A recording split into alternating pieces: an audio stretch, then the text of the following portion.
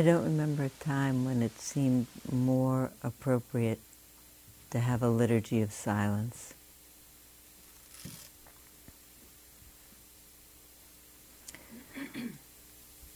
When I read my emails late last night, many of them from friends all over the country were listserv letters, things that had gone out to lots of people. And they were all, many of them were reminders or encouragements or consolations or things to say, that people felt they could say to support people in their prayers. And of course, prayers for the people whose lives are immediately touched by kin and relationship, by what happened.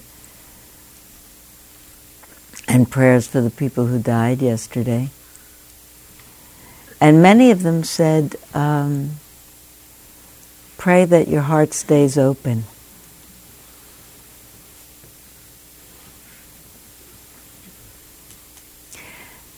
And I had 2 emails that said speechless, which is, I think, what we mostly feel.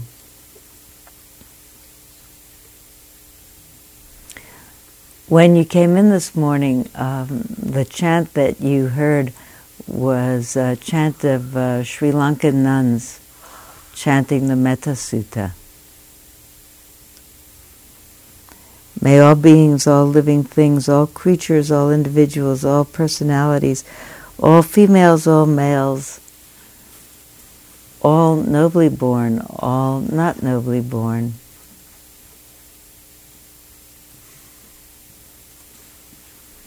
all deities, all humans,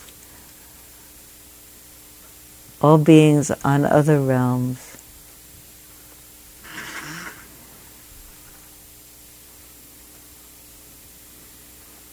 may all beings be free from enmity, free from mental suffering, free from physical suffering. May all beings live with ease.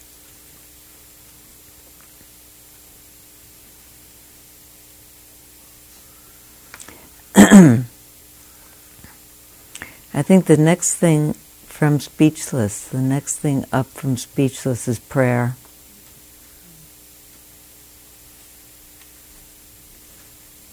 And resolve.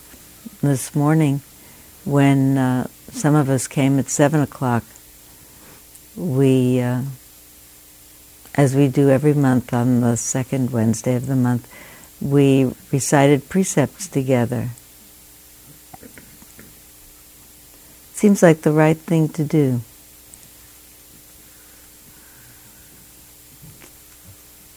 Seems like whatever else we ever do or talk about. We do or talk about because we've come here to rededicate ourselves to the possibility of having an open heart.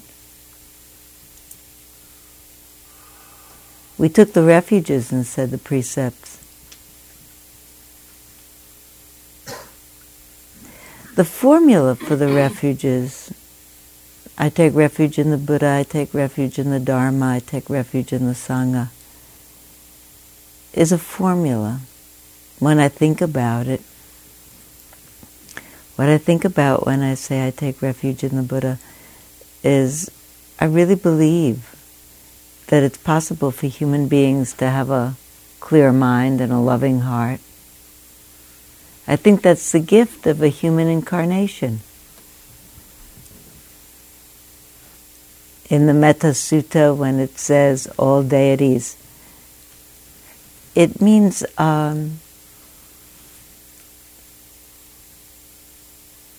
entities on angelic realms. Not deity actually in the normal way that we think of it in the West, but means angels, really. And when it says all beings in lower realms, it means without disrespect, animals, all other animals besides human beings, then has human beings in the middle of it. Actually, in the whole of the Buddhist cosmology, there's a list of realms, and human beings are right in the middle of them. And it's said to be the most fortunate incarnation, to have a life as a human being. Because we have hearts capable of changing through empathic and compassionate response. Uniquely amongst animals, we can have an impulse to do something that comes from lust or greed or anger, and decide not to do it, not out of fear of punishment, but because it breaks our hearts to do it. We have the possibility, through encounter of our own compassionate heart, to restrain ourselves, to live amicably, to share, to take care of each other.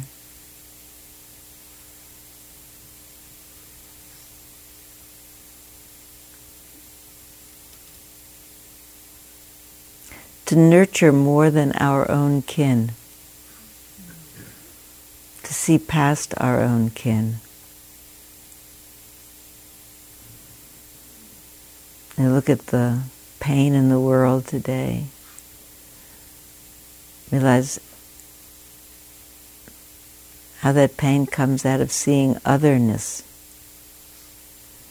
people different than I am, in every way.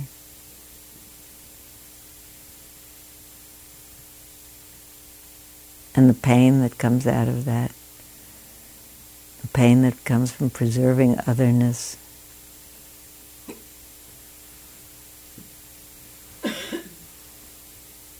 the suffering that comes from that.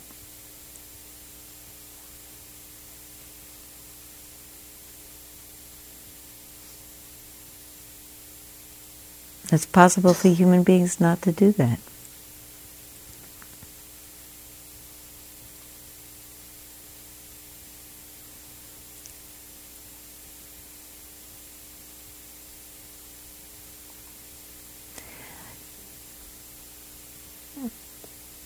As I sat this morning here, I realized that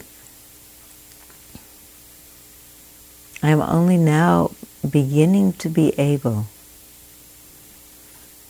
to bring my mind a little bit close to the images that are burned into our minds from seeing them all day yesterday.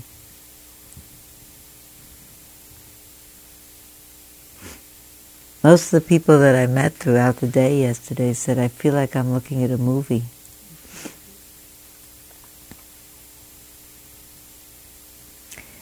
It's impossible to think that it's real.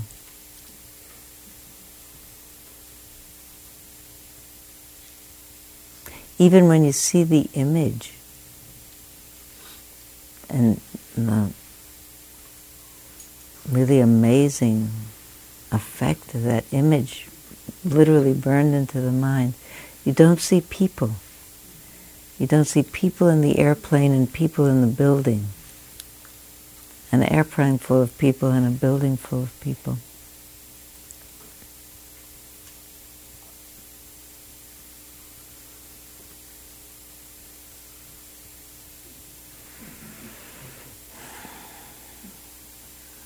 I have a feeling if the whole world could see that, the inside of that, and all the people that those people are connected to, and all the people that they're connected to, it would be impossible to do any harm to anyone.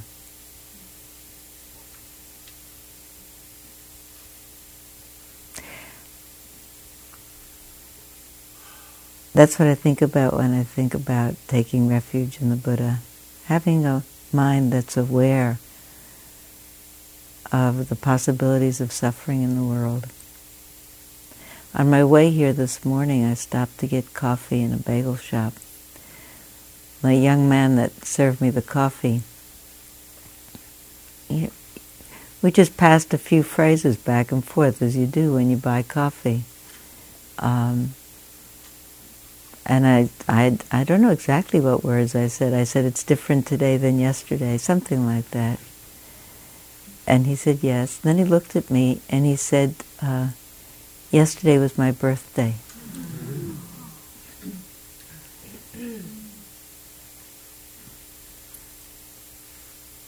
So I said, how old are you? He said, I'm 19. Just looked at each other for a minute.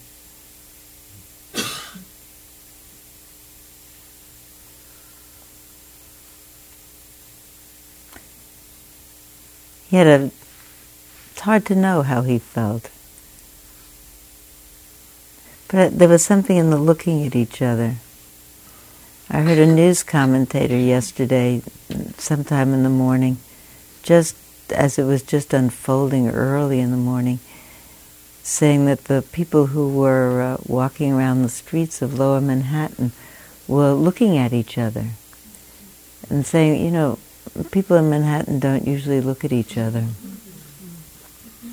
But people were looking at each other really in the face, as if they wanted to find somebody alive in there that they could connect with and talk to, who might say something meaningful,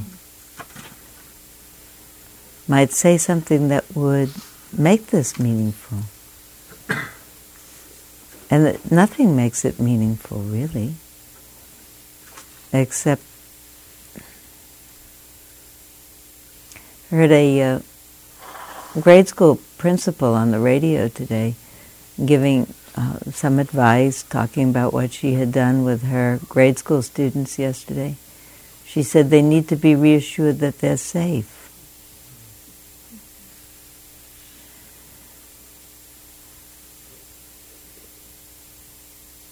And of course we do.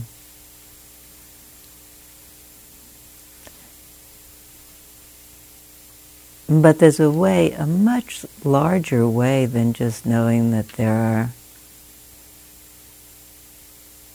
people in the world planning these kinds of things, that we're not. So I also think about that when I'm saying this morning, I take refuge in the Buddha, that it's possible to see, really, the terrible consequences of not clear mind, the terrible consequences of lust for power, lust for revenge, by anyone.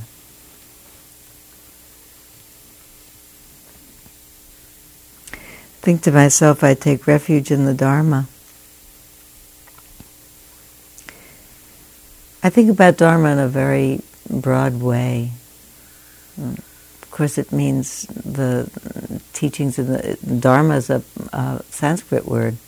Actually, Dhamma in Pali means what the Buddha taught. It also means what's true and what's real. I think about all the great spiritual traditions that sustain and human beings all over this world, that have endured, that all have as their fundamental core kindness and compassion and love and morality.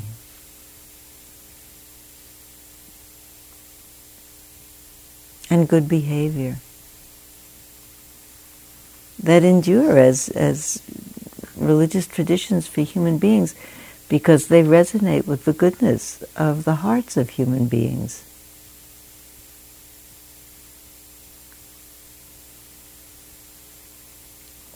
I found myself telling yesterday, not only my grandchildren, but my friends, my children, with whomever I spoke, what we assured each other, adult to adult, is that most people are good. Most people are good. All over the world, most people are good. I think about, I take refuge in the Dharma. It's really, I take refuge in understanding goodness and the teachings of goodness all over the world, in every culture and every religion. I think about the same when I take refuge in the Sangha. Actually, Sangha is a term that was exclusively used for the robed community, for the community of people who became nuns and monks with the Buddha and later on after him. So it was called the Sangha. It meant the Sangha of people in robes, people vowed to monastic life. We've come in the West and here to use it as our community. We mean it as our congregation. We mean it as those people who share with us the hope that we can transform our hearts. And through that, the hearts of the world. So I think about it not only in the Spirit Rock congregation and the Buddhist congregations in this country, but all the congregations in this country. Really all the people in this country who are dedicated to lives of kindness.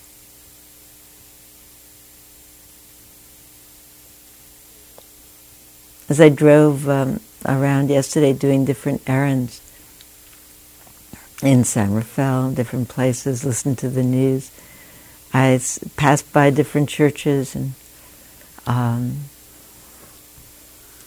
was wonderful to see, heartbreaking and wonderful to see that everyone had a sign outside, vigil happening, come in.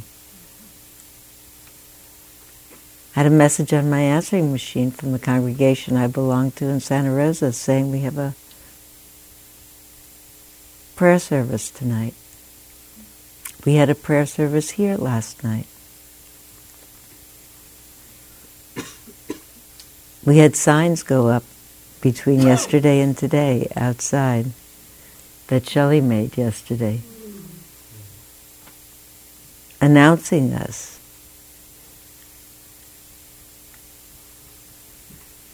In the wake of this most terrible day, there was a moment when I saw the signs, and I realized that until now we've been here 10 years, very quietly, with a little sign that said Spirit Rock Meditation Center, and who knew what we did here? And all of a sudden this morning, in big red letters, it said what we do here. And as you drove in, you probably saw a sign, relatively new, that said, this is Spirit Rock Meditation Center. This community is dedicated to diversity. Did you see that? Mm-hmm.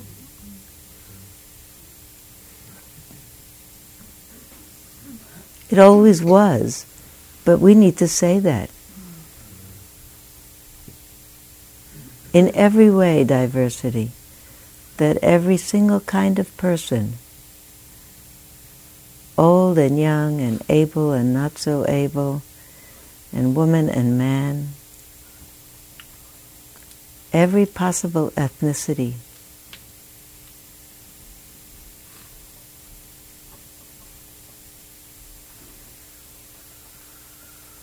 every possible situation in life, should know that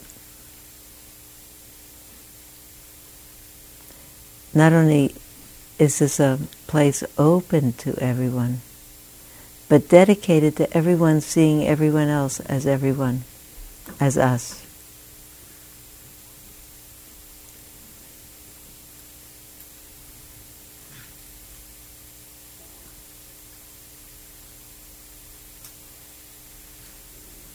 Just as a mother would give her life to save her one and only child, just so should we towards all beings open our heart. This is the last stanza of the Metta Sutta. Imagine what the world would be like if every single being in it was our one and only child. There's really nothing to do. I imagine it's true in every congregation, in every tradition, in every denomination of every tradition, that when we come to a place like this, that we look at fundamental scripture and say, this is what we have to say. Love everyone as ourselves. Don't see anyone as different. Keep your heart open. Dedicate yourself to it.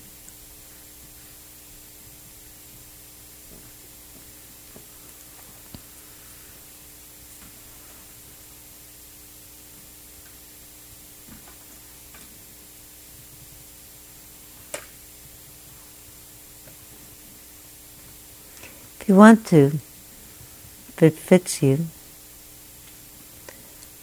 we'll say in English 3 times those 3 refuges. You can think it, you can feel it, you can say it. I take refuge in the Buddha. I take refuge in the Dharma.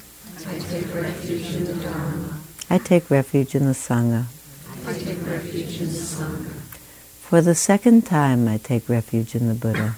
For the second time, I take refuge in the Buddha. For the second time, I take refuge in the Dharma. For the second time, I take refuge in the Dharma. For the second time, I take refuge in the Sangha. For the second time, I take refuge in the Sangha.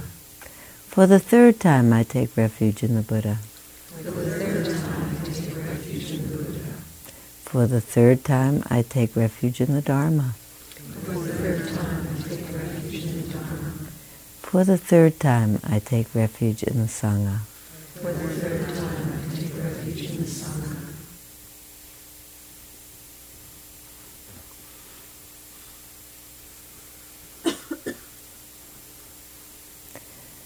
There are 5 precepts that lay people take. Normally, in fact, most often, they sound to me like 5 different reminders. Sometimes they seem to me like one reminder.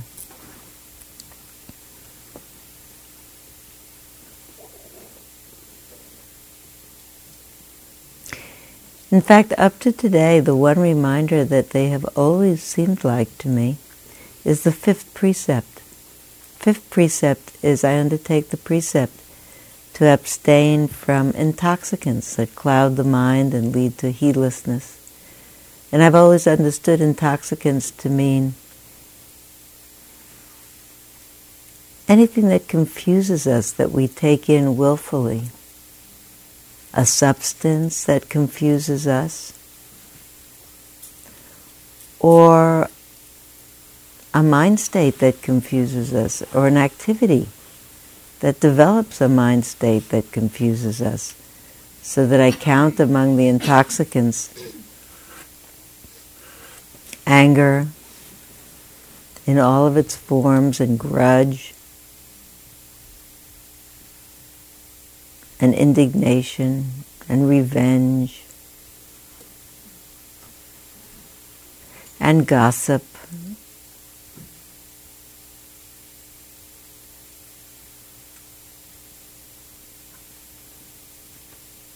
and all the other things that you can think of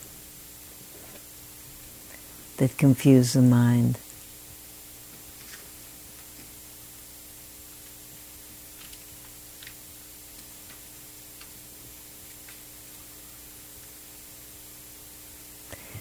Reminds me when I say that precept that really it's a dedication to practice, to make sure that I'm awake, so that I see what I'm doing that's either constructing a view or maintaining a view that's harmful to me or to other people.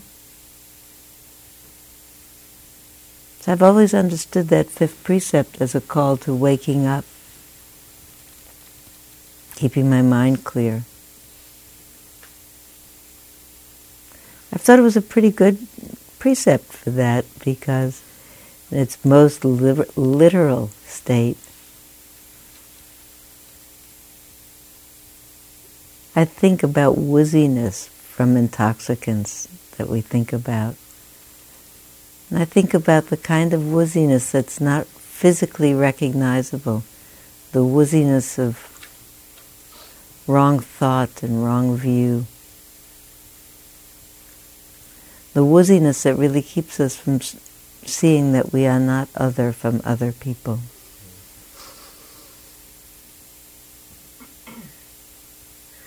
That there aren't any other people.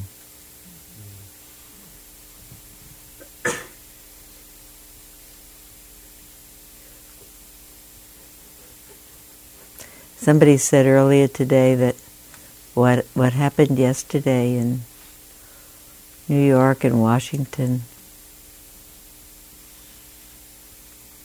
actually happened to us. And it did happen to us, in whatever way it happened to us, either by direct connection. It happened to us like it happened to the boy in the bagel store. In fact, we all got born yesterday in a certain way, got born into the rest of our lives.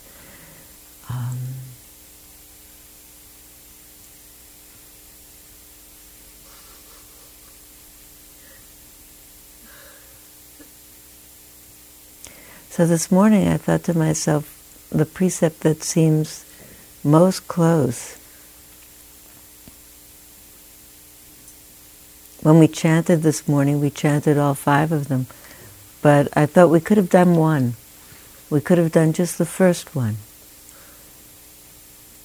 I undertake we said vow this morning rather than precept.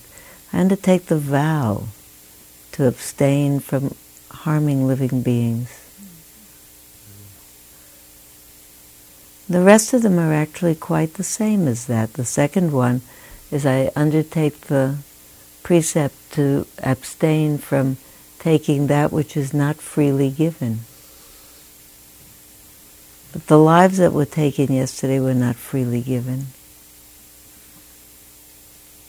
And the lives of the people who were connected to those people, the lives of people who are irrevocably changed for the rest of their lives now, those were taken.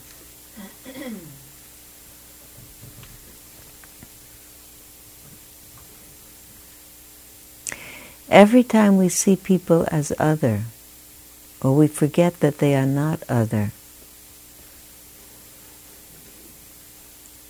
we are in great peril of forgetting to take care of them.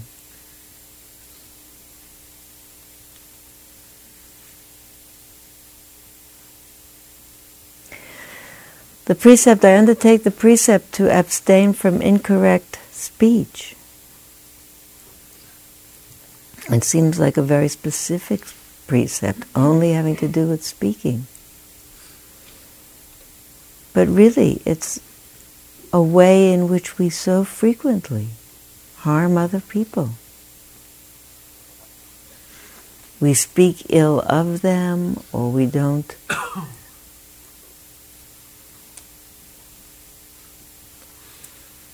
don't hold them in good regard.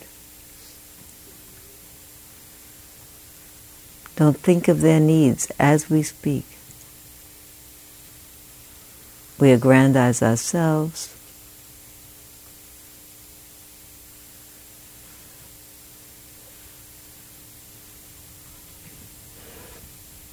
When I am not absolutely clear about what motivates me, I am likely to see things and say things that will harm living beings. I will even do that feeling I am being honest.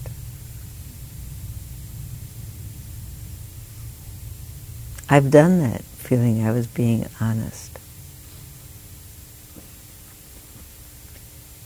And to the best of what I knew, I was honest. And I didn't know. Because I wasn't looking hard enough. I wasn't allowing myself to look inside and really know what was happening. I undertake the vow to abstain from harming living beings means I undertake the vow to really look.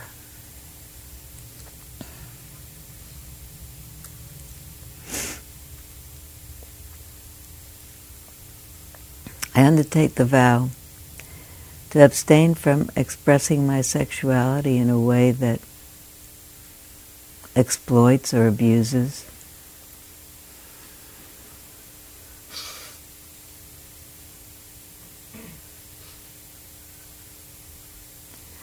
There's a certain way in which most of the time that seems a quite specific vow having to do with a particular energy of the body.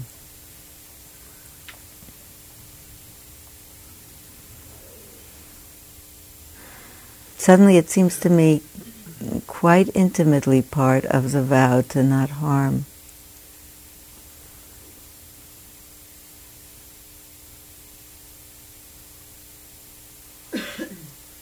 Maybe not so much in the way of sexual expression as we often think of sexual expression, but just in the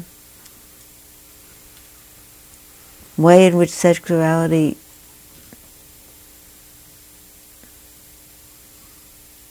often is an expression of our maleness or our femaleness, our genderness, and how we hold men and women in our mind and our hearts.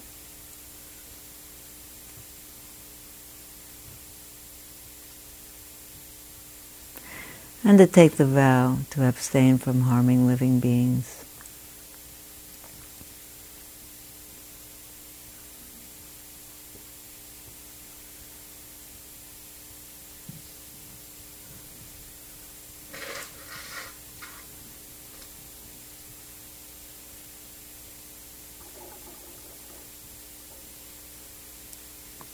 And the last is I undertake the vow to abstain from anything that confuses my mind.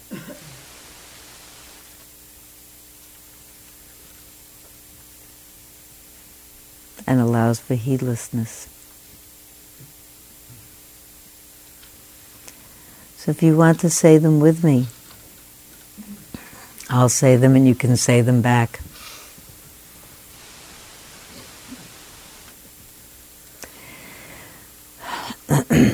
I undertake the vow to abstain from harming living beings. I undertake the vow to abstain from harming living beings. I undertake the vow to abstain from taking that which is not freely given. I undertake the vow to abstain from taking that which is not freely given. I undertake the vow to abstain from incorrect speech. I undertake the vow to abstain from incorrect speech.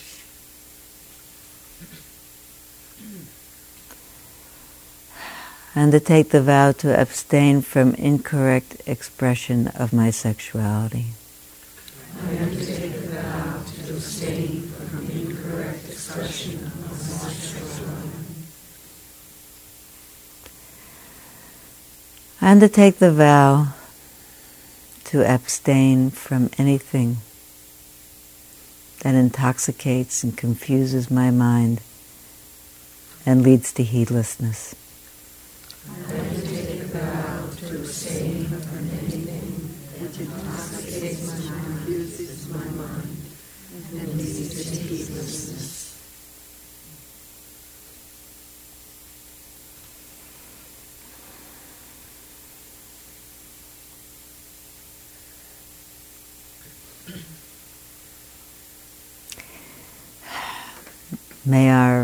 May these precepts be the cause of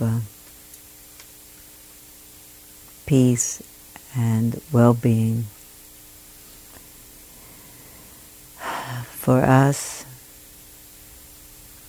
and for all beings everywhere.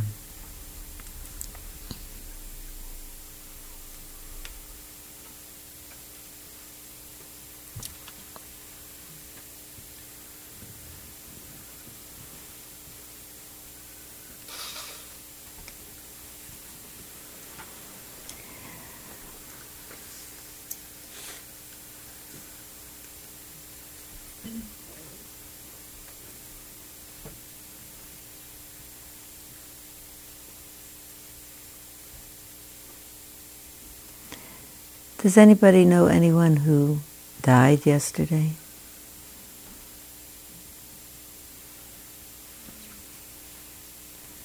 Would you like to say? Well, I'm not sure he died, but we haven't heard from him yet. And,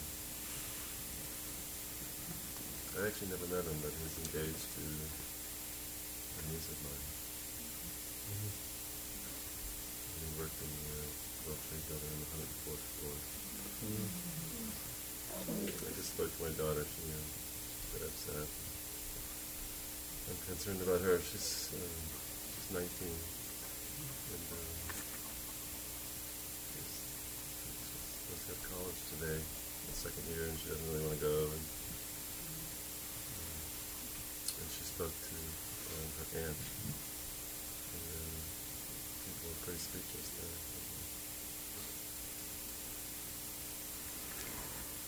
Do you know the name of the man? I know his first name. What's his name? Candy. Do you want to light a candle?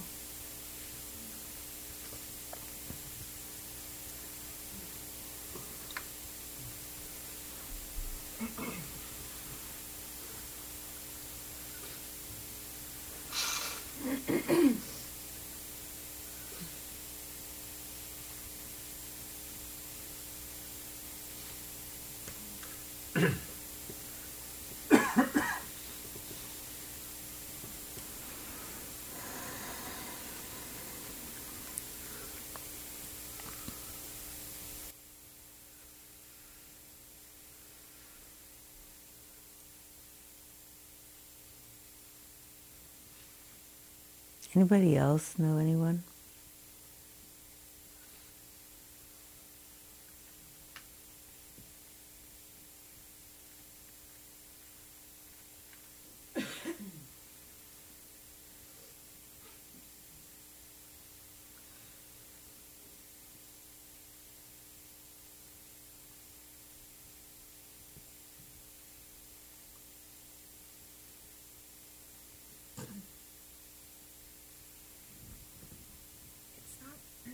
Someone that I know, but we all saw his face. Wait, Joe. I'm I'm going to give you that so it'll be easier for the folks in the back to hear you. sorry. Okay. I don't know his name, but probably all of us saw him yesterday on some part of the news. It was a beautiful young boy somewhere in the Middle East who was cheering with his family, with a group of people. And I can't get that image out of my mind, that he's so sweet and he's so gorgeous. And to have been carefully taught to hate, I would just like to light a candle for him, that he become enlightened, and that his heart open at some time, so that he doesn't have to repeat this horrible business that we're in the midst of.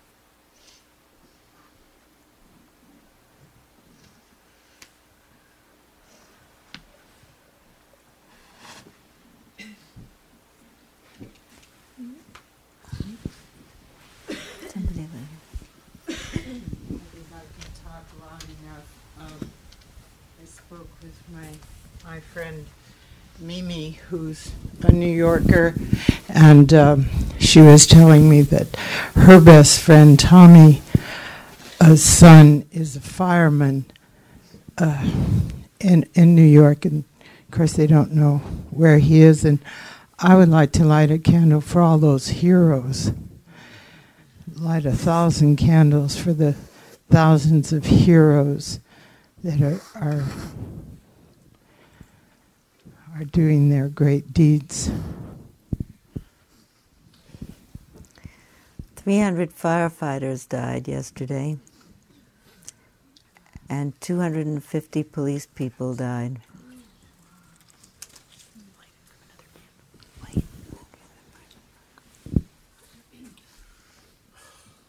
On the way in this morning on the news, they said they actually found an air pocket with some firemen and some policemen that were alive, and so there is still hope that some of them are alive.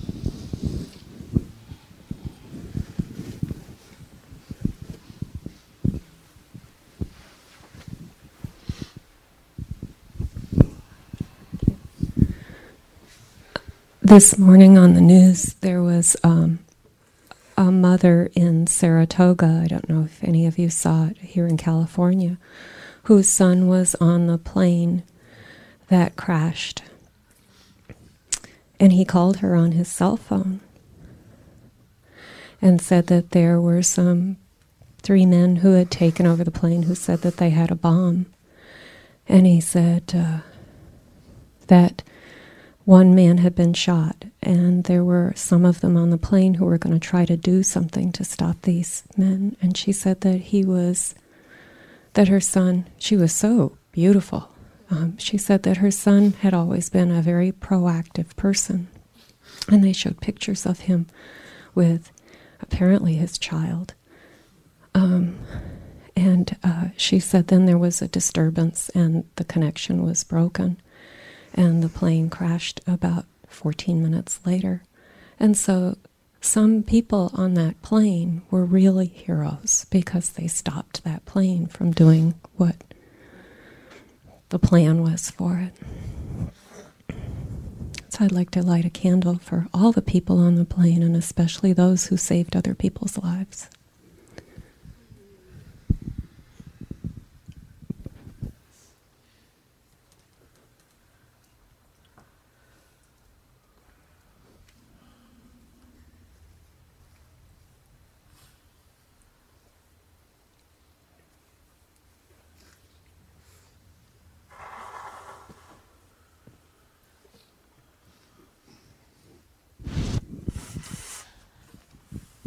I don't know this boy personally, but his name is Paul Sloan, and he's from Novato. And he worked in the second trade center on the 90th floor. And he called his mother yesterday from his office and said that the first World Trade Center had gone down, but he was safe. And he called his father to tell him the same thing. And then he called his sister who lives in New York. And at that point, it was just a big boom. And he was gone. So I'd like to light a candle in his name, in his honor, and for his family.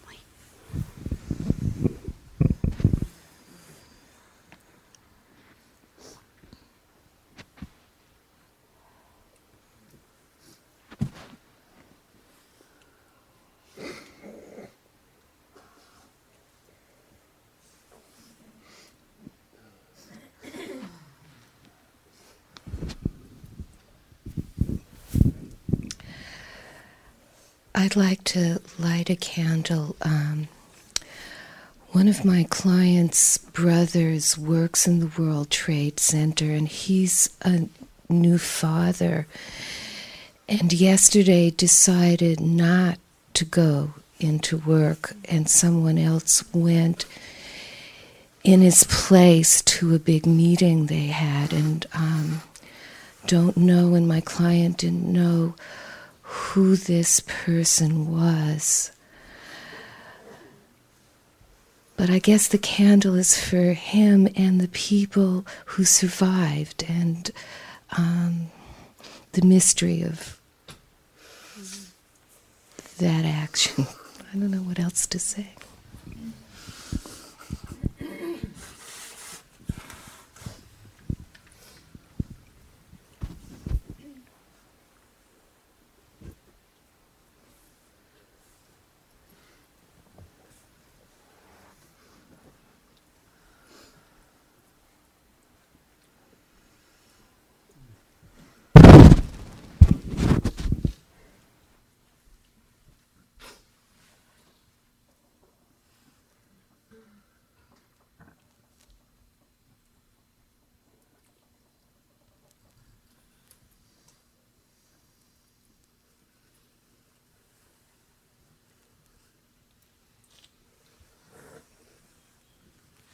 Edie.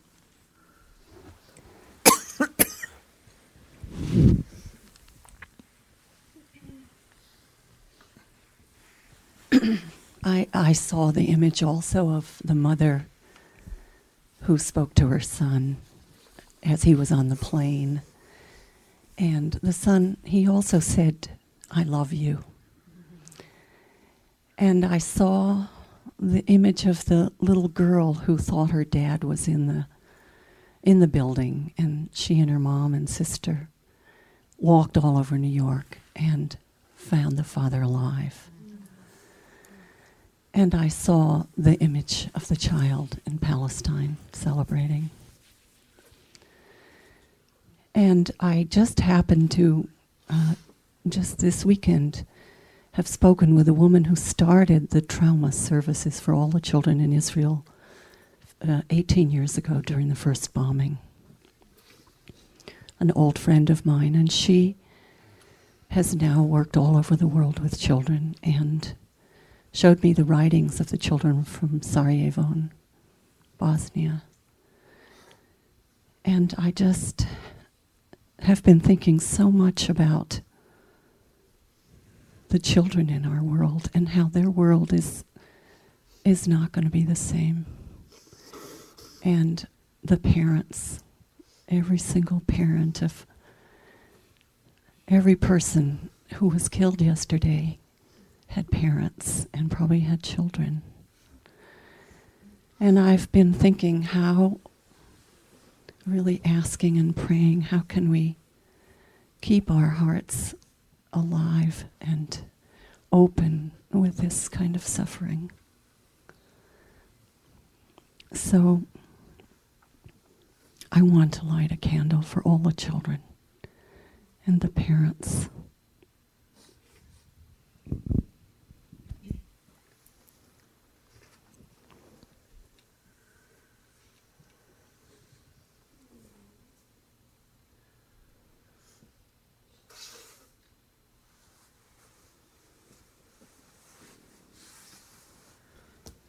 Sylvia, I thought about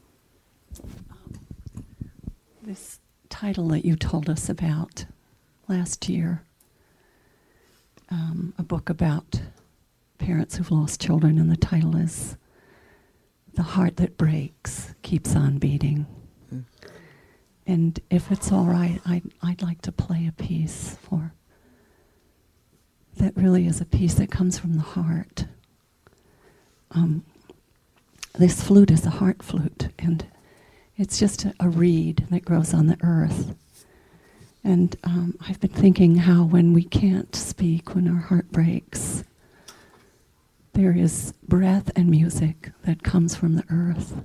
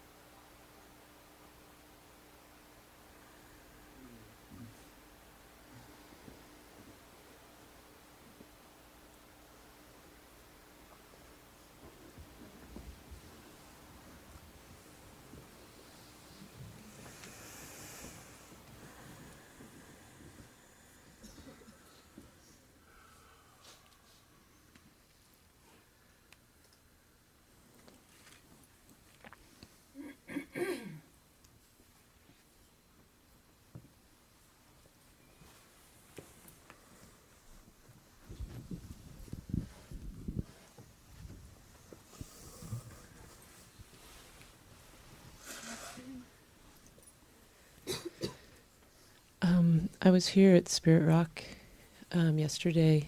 I've been here for almost a week.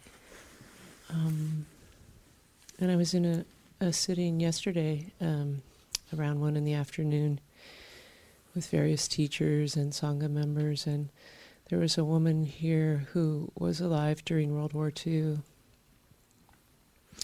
And she reminded us that at certain times when our country was causing great harm and bombing Dresden, Hiroshima, Nagasaki, that there were people in this country who were in the streets celebrating. So I would like to light a candle for the people who, through their misguided thoughts, celebrate the harm of other beings.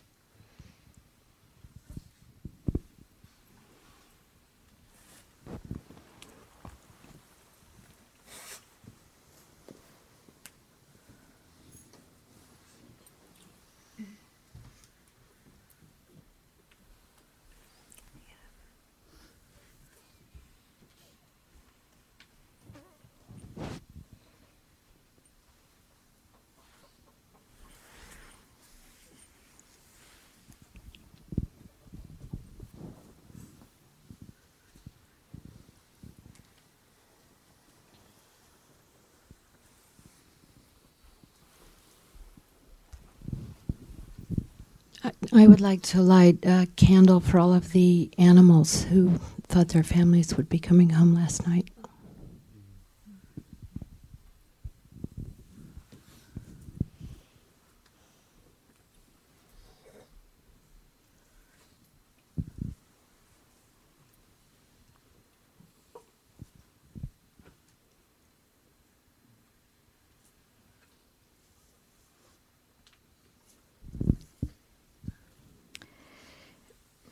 I'm on sabbatical right now, but I teach in a high school that has many Arab American students. And when I woke up this morning, I thought of them, and I thought, I hope the hearts of the people around them are open as all the speculation goes on as to who might be responsible for this this horrible attack. So I'd like to light a candle for them and similar students and all the people who, all of us actually, whose hearts need to be open at this time.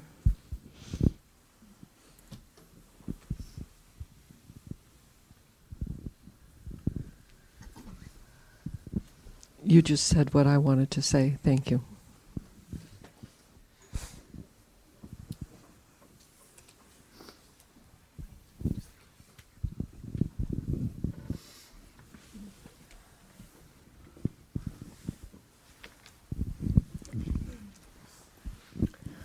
Before I came this morning, I got a call from my cousin in Israel, and she was very concerned about how we are here in America.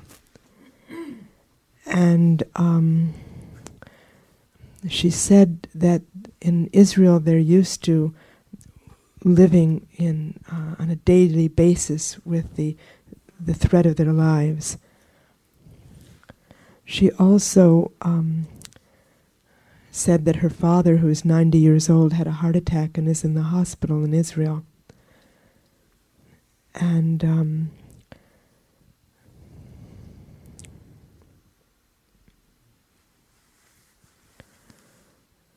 I would like to light a candle for the Israelis and the Palestinians and the Jews and the Arabs, that they can open their heart and forgive and find a way to have peace.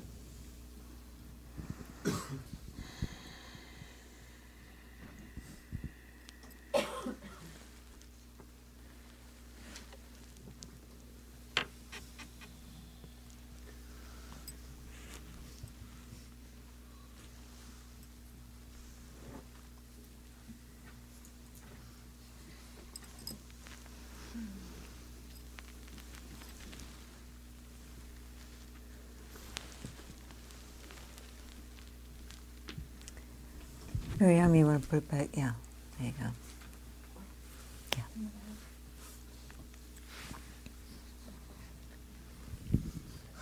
I would like to light a candle for the leaders of the countries, and our country in particular, that in any kind of response to this, that they think with a clear mind and feel with an open heart.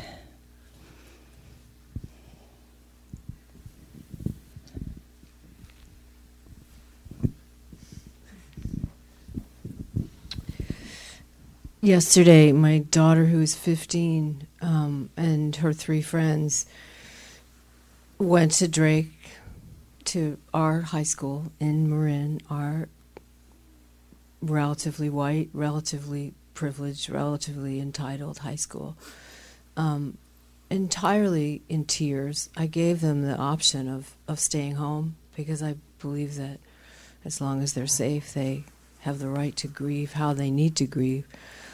But I came back at break to see if they were okay, if they wanted to come home. And at that time, there were now 10 or so of them, one of whom, is this random? I don't know. One of whom's father was on a plane to New York for a meeting at the World Trade Center.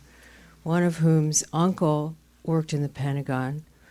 One of whom's, I can't even remember what the other one was, but it was a connection like that. Oh, I know. One of whose brother lived in an apartment in Greenwich Village, just not very far at all from the World Trade Center. And so I went into the office to tell them that I was going to take these 10 kids home with me so they could grieve at home. This was in the middle of mass hysteria, with other students saying things like, you would just hear these remarks in passing, like, oh, I would have liked to have seen those bodies toppling from the World Trade Center, or, wow, the Third World War is coming.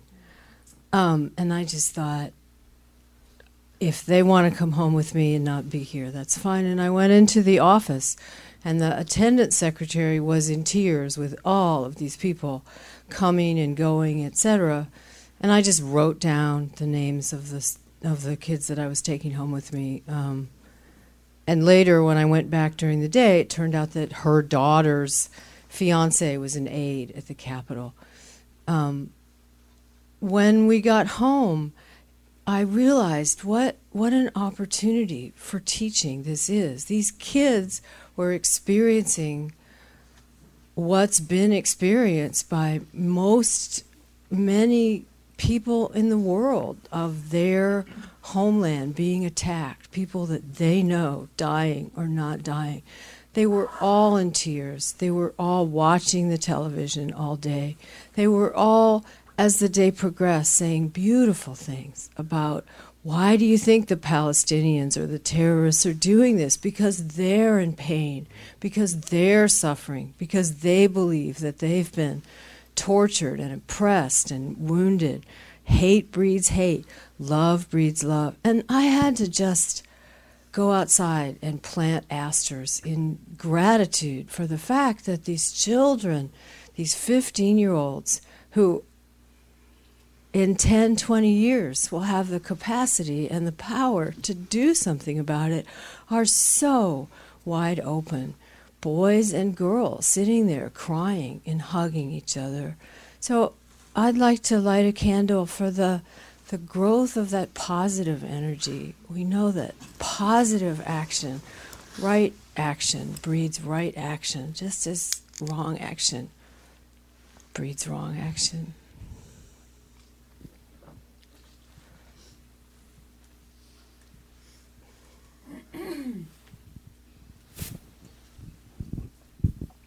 Yesterday there was a caller, the first caller I heard on the radio, and he had been involved in the bombing of Dresden.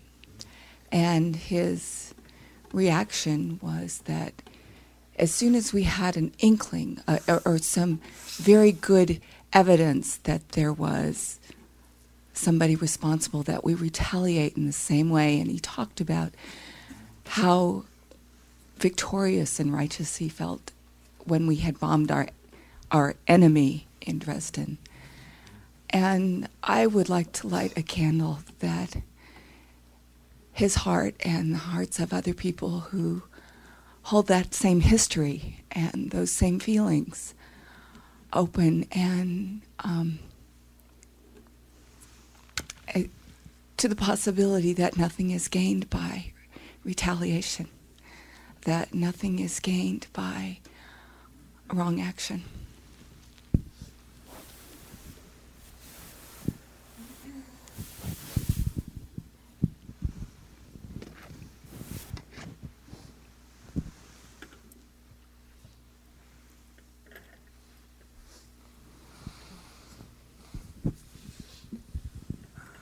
I want to talk about forgiveness. And recently in a magazine, I saw a picture of a young Japanese girl who was a victim of Hiroshima and the atomic bomb. And in the article in the magazine, they interviewed the person who had dropped the atomic bomb in Hiroshima. And the two of them had gotten together recently, and he had asked her for forgiveness for dropping the bomb. So I would like to light a candle for all of us to ask forgiveness for so much pain and hope that we can rectify that.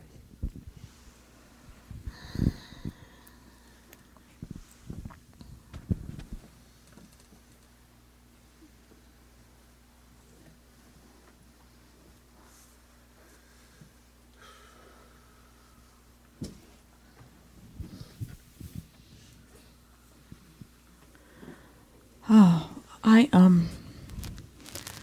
had a meeting yesterday in the Silicon Valley, and it happened that the two gentlemen that I had a meeting with, one was from Pakistan and one was from Saudi Arabia. And I was driving down there on the road and listening to people trying to find an enemy. And I wondered how this meeting would go and how I would feel. And when I sat down with them, I realized that their hearts were startled just like mine was. It startles the heart. And so, just for all of us whose hearts are really startled, may they stay open.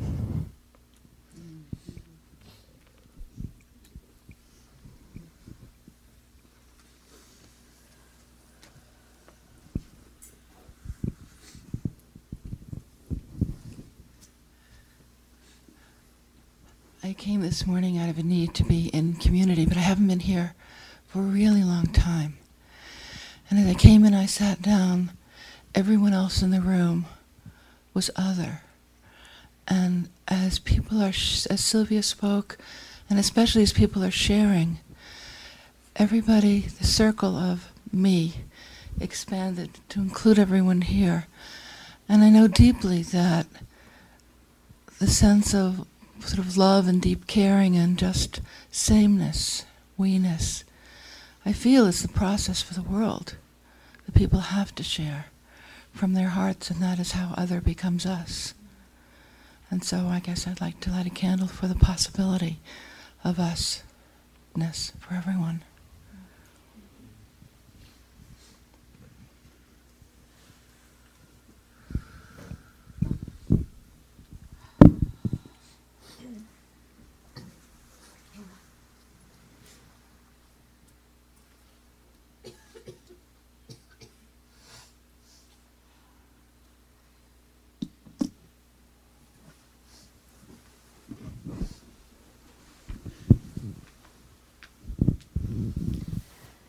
I'm still pretty overwhelmed. I don't know the names of the people I know who were killed yesterday, but for the last 15 years I've lived about 15 miles away. And when the phone lines open, I think the calls will be coming. So I can't say who, but I light a few candles.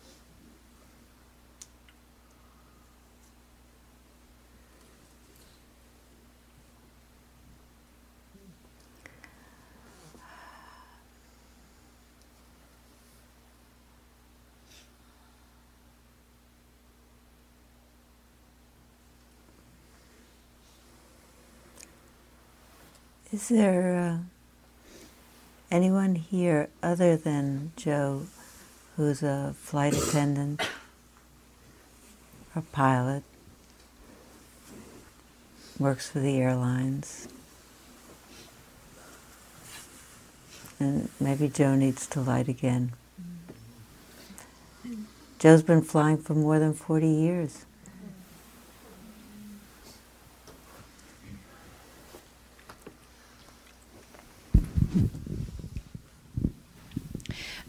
What I said earlier this morning at our earlier meeting was that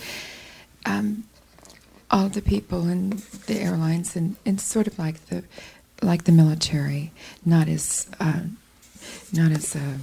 detailed a training, of course, as the military, but we're all trained every year for hijackings, for terrorists, for evacuations in case of an emergency. And this morning, I said, just thinking about the crew, and the cabin crew, and especially the cockpit crew, our responsibility is to take care of you, and for them to have their plane commandeered in such a horrible manner, and the terror that must have happened in the cabins for all of the people. It's just beyond any of us can comprehend. And so for the crews and their families and all the passengers on those wonderful planes that became bombs.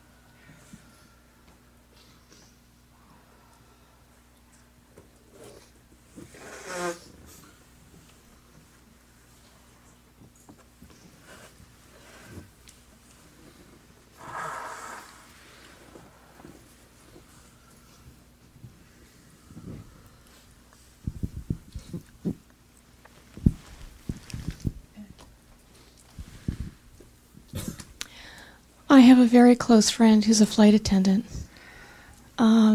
She got grounded in LA yesterday, and with a number of other flight attendants was able to rent a car and drive back up here last night.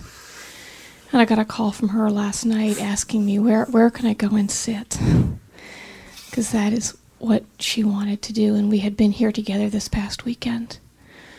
And I invited her to come up this morning, and she needed to do something else, and that's fine. But what I wanted to do is light a candle for all the members of any airline who will have to get onto an airplane in the next couple of days when we start flying again, and just the courage that it will take to do that.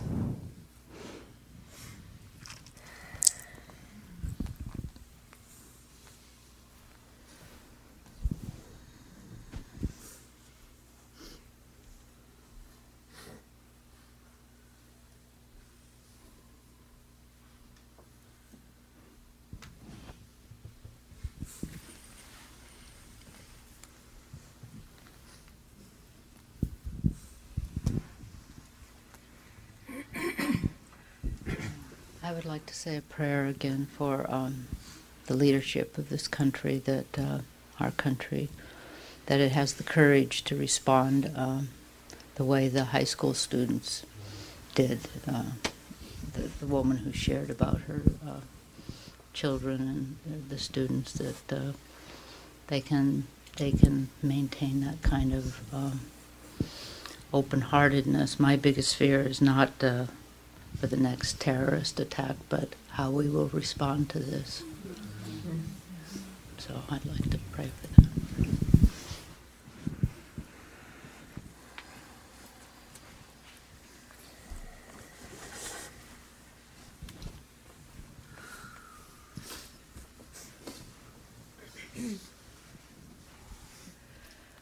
well, I woke up yesterday morning and my husband had just come back from running and he whistled at me to turn on the TV, and I thought, well, why does he want me to turn the TV on? So, of course, I heard the awful news, and what I heard was that 2 American Airlines jets had flown into the World Trade Center, and my sister is a flight attendant for American Airlines, and she lives in New York City, so I immediately felt like someone had punched me in the stomach and was very scared that she was on one of those flights.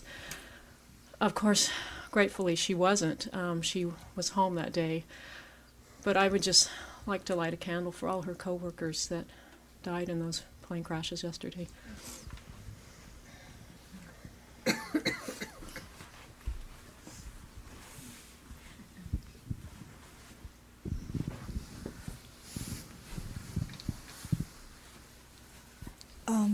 When I very much can relate to the fear of what our leadership will do in this country. So, with my meta training, I've kind of used that, and I'm imagining our president somehow finding the wisdom to really become a great statesman.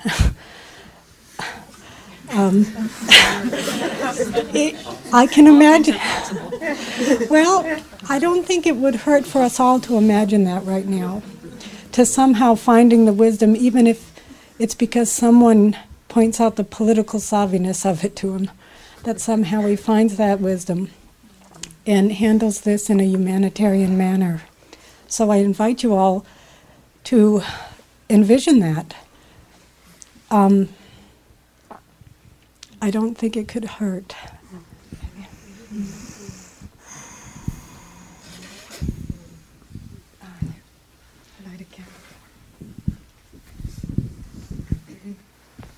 May we sit on that intention for a little bit? Let's sit for a minute.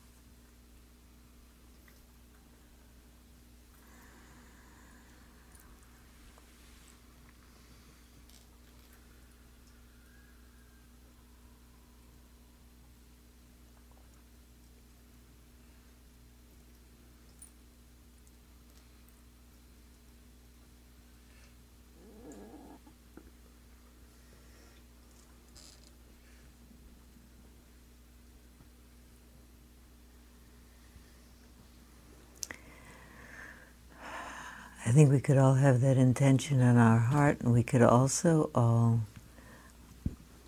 follow up that intention with an email to the White House or a phone call to the White House in a voice of moderation, in a hopeful voice of moderation, calling for a measured and thoughtful response, recognizing that there's likely to be a fair amount of pressure for all kinds of responses, that in addition to the response of the heart, we could actually do something. So I'm inviting you to think about doing that as well.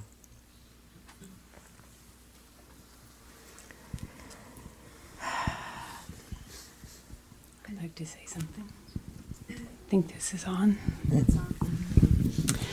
I'd like to just offer something that Sylvia offered me once on retreat, that her teacher offered her when having a glimpse into suffering, that we not close our hearts and become averse to being in the world. So I'd like to light a candle and ask us to feel the pain we feel and to recognize that the pain we feel is compassion, and that we sit for a minute with that compassion for ourselves and for all beings everywhere.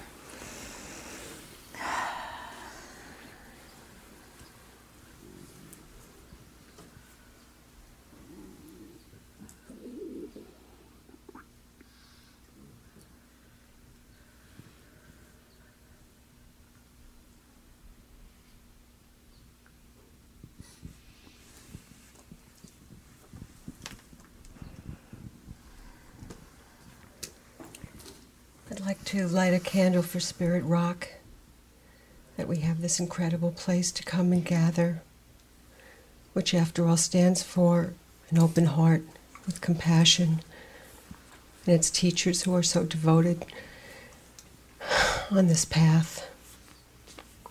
Just in gratitude, deep, deep gratitude.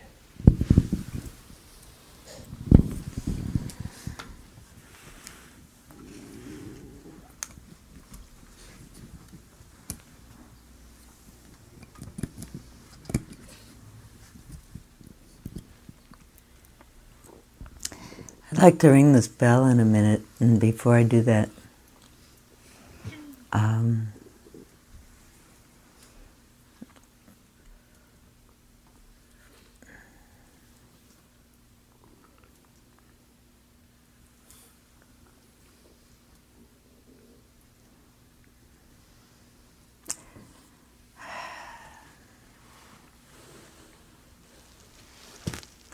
maybe two images from all that we've said.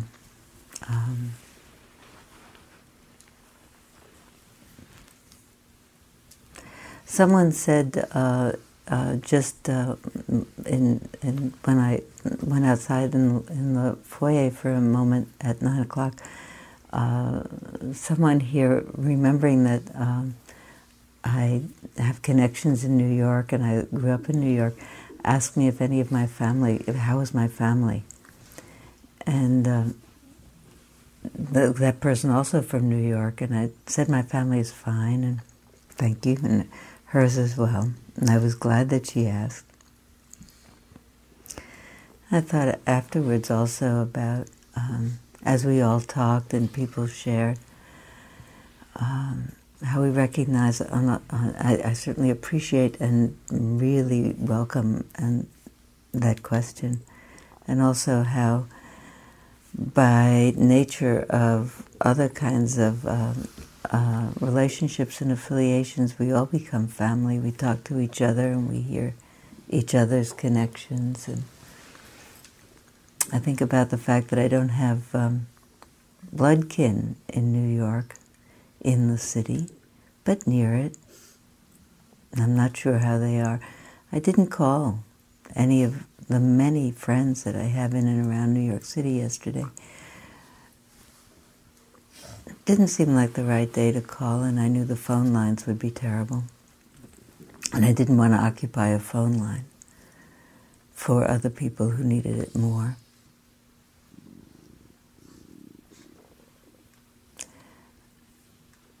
And I thought, I kept seeing that image of so many people dying in such a fiery way. And I thought to myself, at this point, I have many friends who live in and around New York City, and most of them are clergy. And there'll be a lot of funerals this week. I was hoping, Marvin, you'd light a candle for them, for people we know and we don't know who are doing the funerals in New York City this week.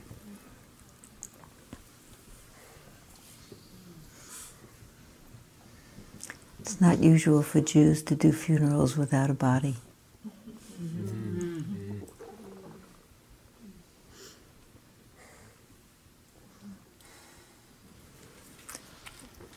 Or not to go to the cemetery.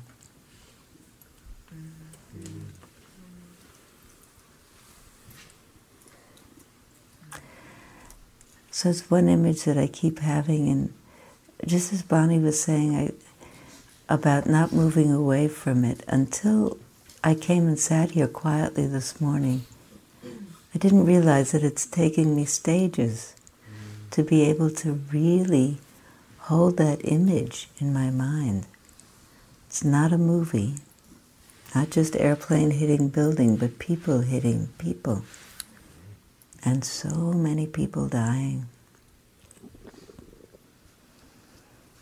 Not only the violence and the suddenness, but the fieriness of it. Nothing left.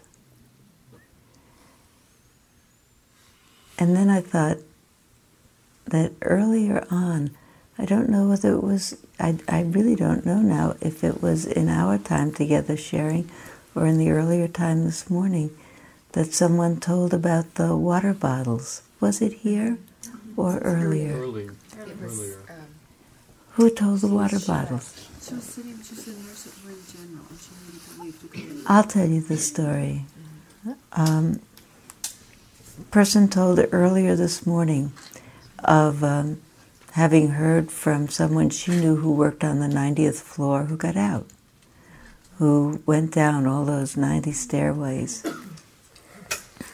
clogged stairways of people, all going down and filling with smoke, and the upper floor is more smoky. And someone coming upon a soft drink machine and breaking the door of the soft drink machine and opening it, and the people stopping to pass up the bottles of cold drink up the stairwell to the people higher up, passing water up to the people who, by nature of the thickness of the crowd, weren't going to be able to get down quite so soon. And perhaps it's because it balances somehow the water, the cold water going up somehow is a consoling image on top of the fiery image that's so engraved in my own mind, and I think in yours. I like to think that that's really the nature of the human heart, to stop and pass up cold water to the people higher behind us. And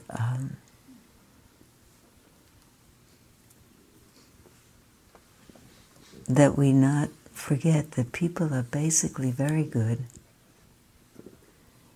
Most of the people that we know stop for wounded birds on the side of the road. Most of the people that we know really take care of each other, are interested in each other, care about each other.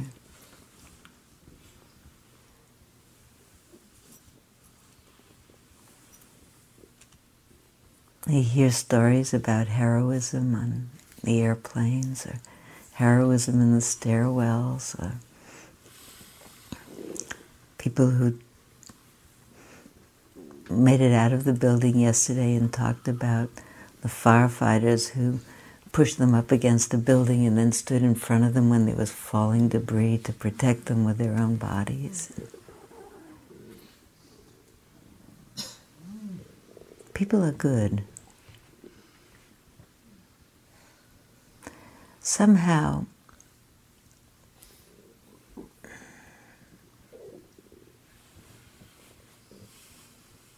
just this minute it came into my mind when Ajahn Jumnian was here. Last summer he was teaching about when terrible distress arises in the mind, in anger and indignation or pain. He said, just take that distress, put it in your heart, and pour cool water on it. And so through the interpreter, because Ajahn Jumnian speaks Thai, I asked him the question that we all had on our minds, I'm sure. I guessed I was speaking for all of us. And I said, please ask Ajahn Jumnian how to do that. And all of us have talked about it today. Let's wait. Let's take a deep breath. Let's do metta for the people that we least feel inclined to do it. Let's do the metta for the people we think of as the enemies. Let's do the metta for those leaders and advisors in the government that we don't think are leading and advising. Let's be aware of our own thoughts of cynicism or hopelessness. And let's do metta towards those thoughts of cynicism and hopelessness. Forgive ourselves for having them.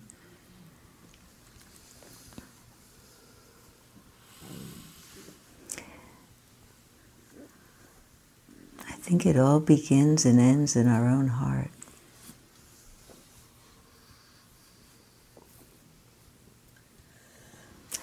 I am going to ring the bell.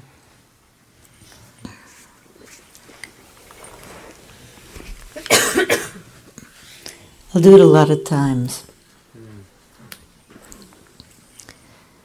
Classically, we ring it 108 times for a funeral.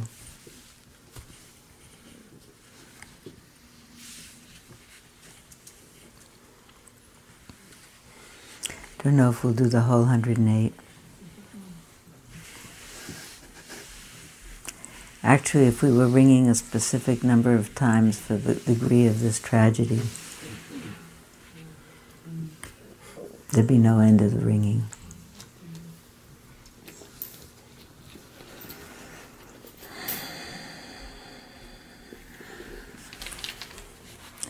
For everybody who died yesterday,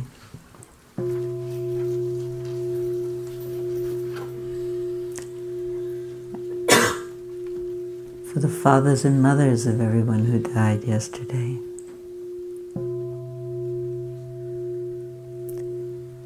for the life partners of everyone who died yesterday, for the children of everyone who died yesterday,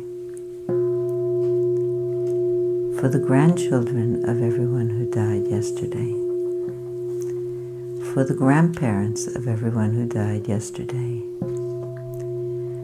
for the aunts and uncles of everyone who died yesterday, and the nieces and nephews of everyone who died yesterday, and the cousins of everyone who died yesterday, and the fiancés of everyone who died yesterday, and the friends of everyone who died yesterday,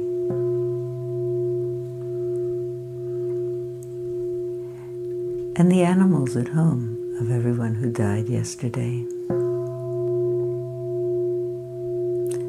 for the young children all over the country who needed to go to school and learn about this yesterday, for all the 19-year-olds and 18-year-olds who haven't known anything like this in their lives, for all the 90-year-olds who are old enough to remember the 1940s,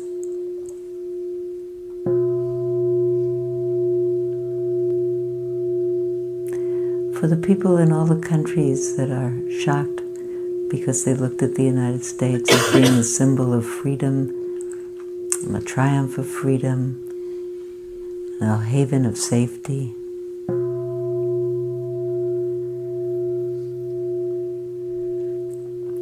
For the death of feelings of safety and security in all the other people in this country, not children, who woke up and got born.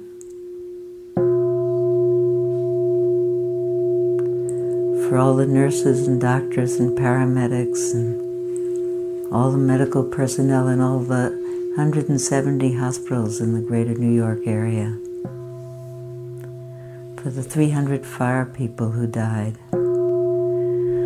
For the 250 police people who died.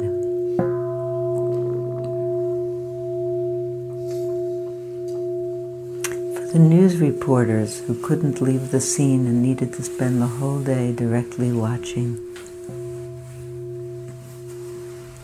For the people who came in the night with heavy equipment to look through what was left to find people possibly alive.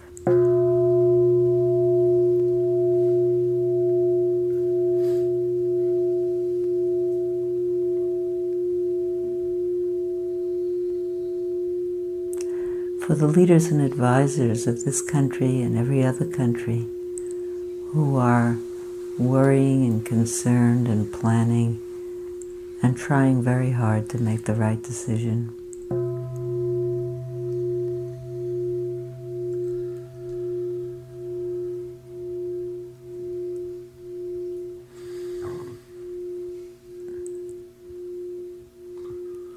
For the people who are rejoicing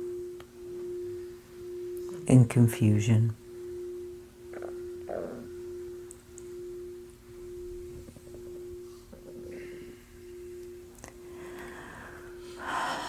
For the confusion of their mind and the pain of hatred and lust and greed.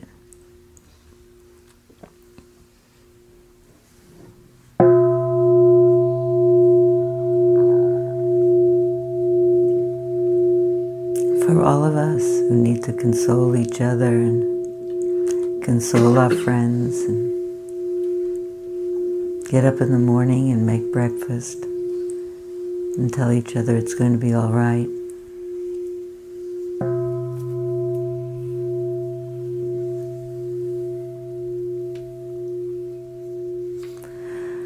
For the clergy all over the place who will be making memorial prayers all over this country and all over many countries, and standing with families that they knew and or didn't know until today, to whom they suddenly have to say words that need to be meaningful.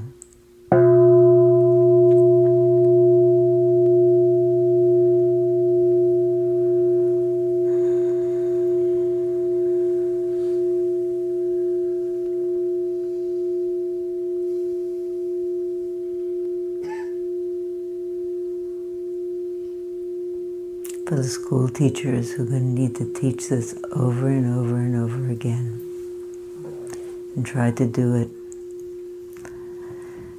in a way that makes a difference for the next generation.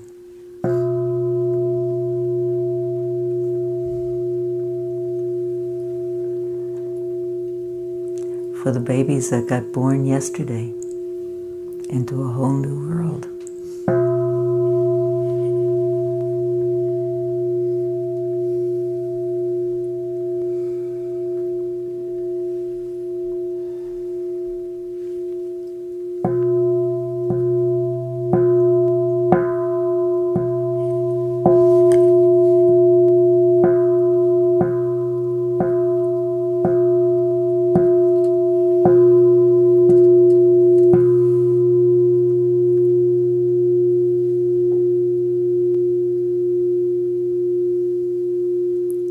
For the people in the military, up in airplanes guarding the major cities, frightened. For the National Guard on high alert.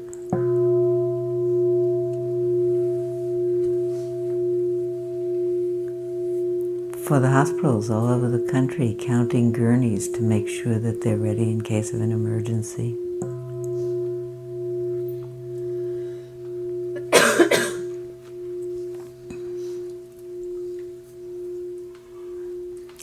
for all the emergency agencies that we've heard about for 50 years that haven't needed to move into their programs, for moving into their programs.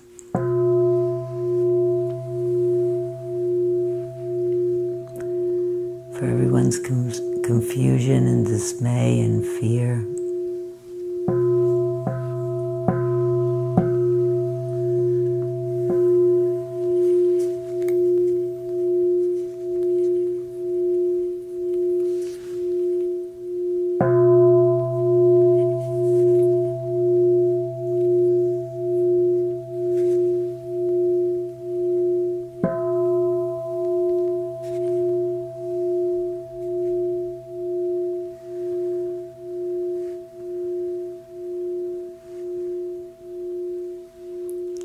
For the possibility in this moment of entire world paying attention, that the entire world wake up to the possibility of what could happen if we do not wake up, all of us, enough to see that there is no one who is other. There is just us. Nothing else.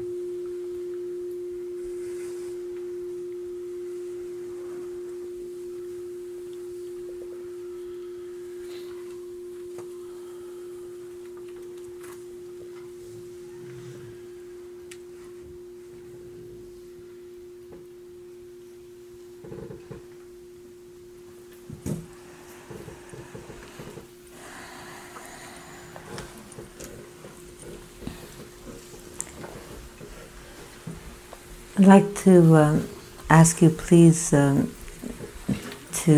leave the room quiet and go outside. I'd also like to ask you to talk to somebody before you get in your car. Either eat whatever is left over from breakfast, or make sure to talk to somebody, touch somebody, give somebody a hug. Look at a real person and touch a real person before you get into your car. I won't be here next Wednesday. I will be here the Wednesday afterwards. Someone else will be here next Wednesday.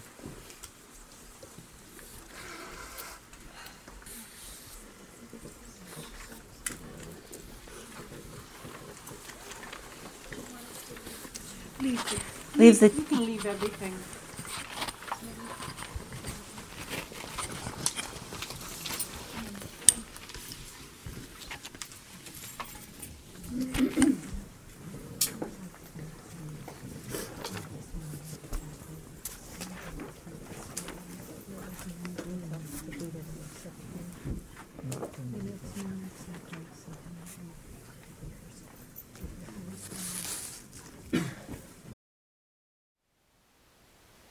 Thank you for listening.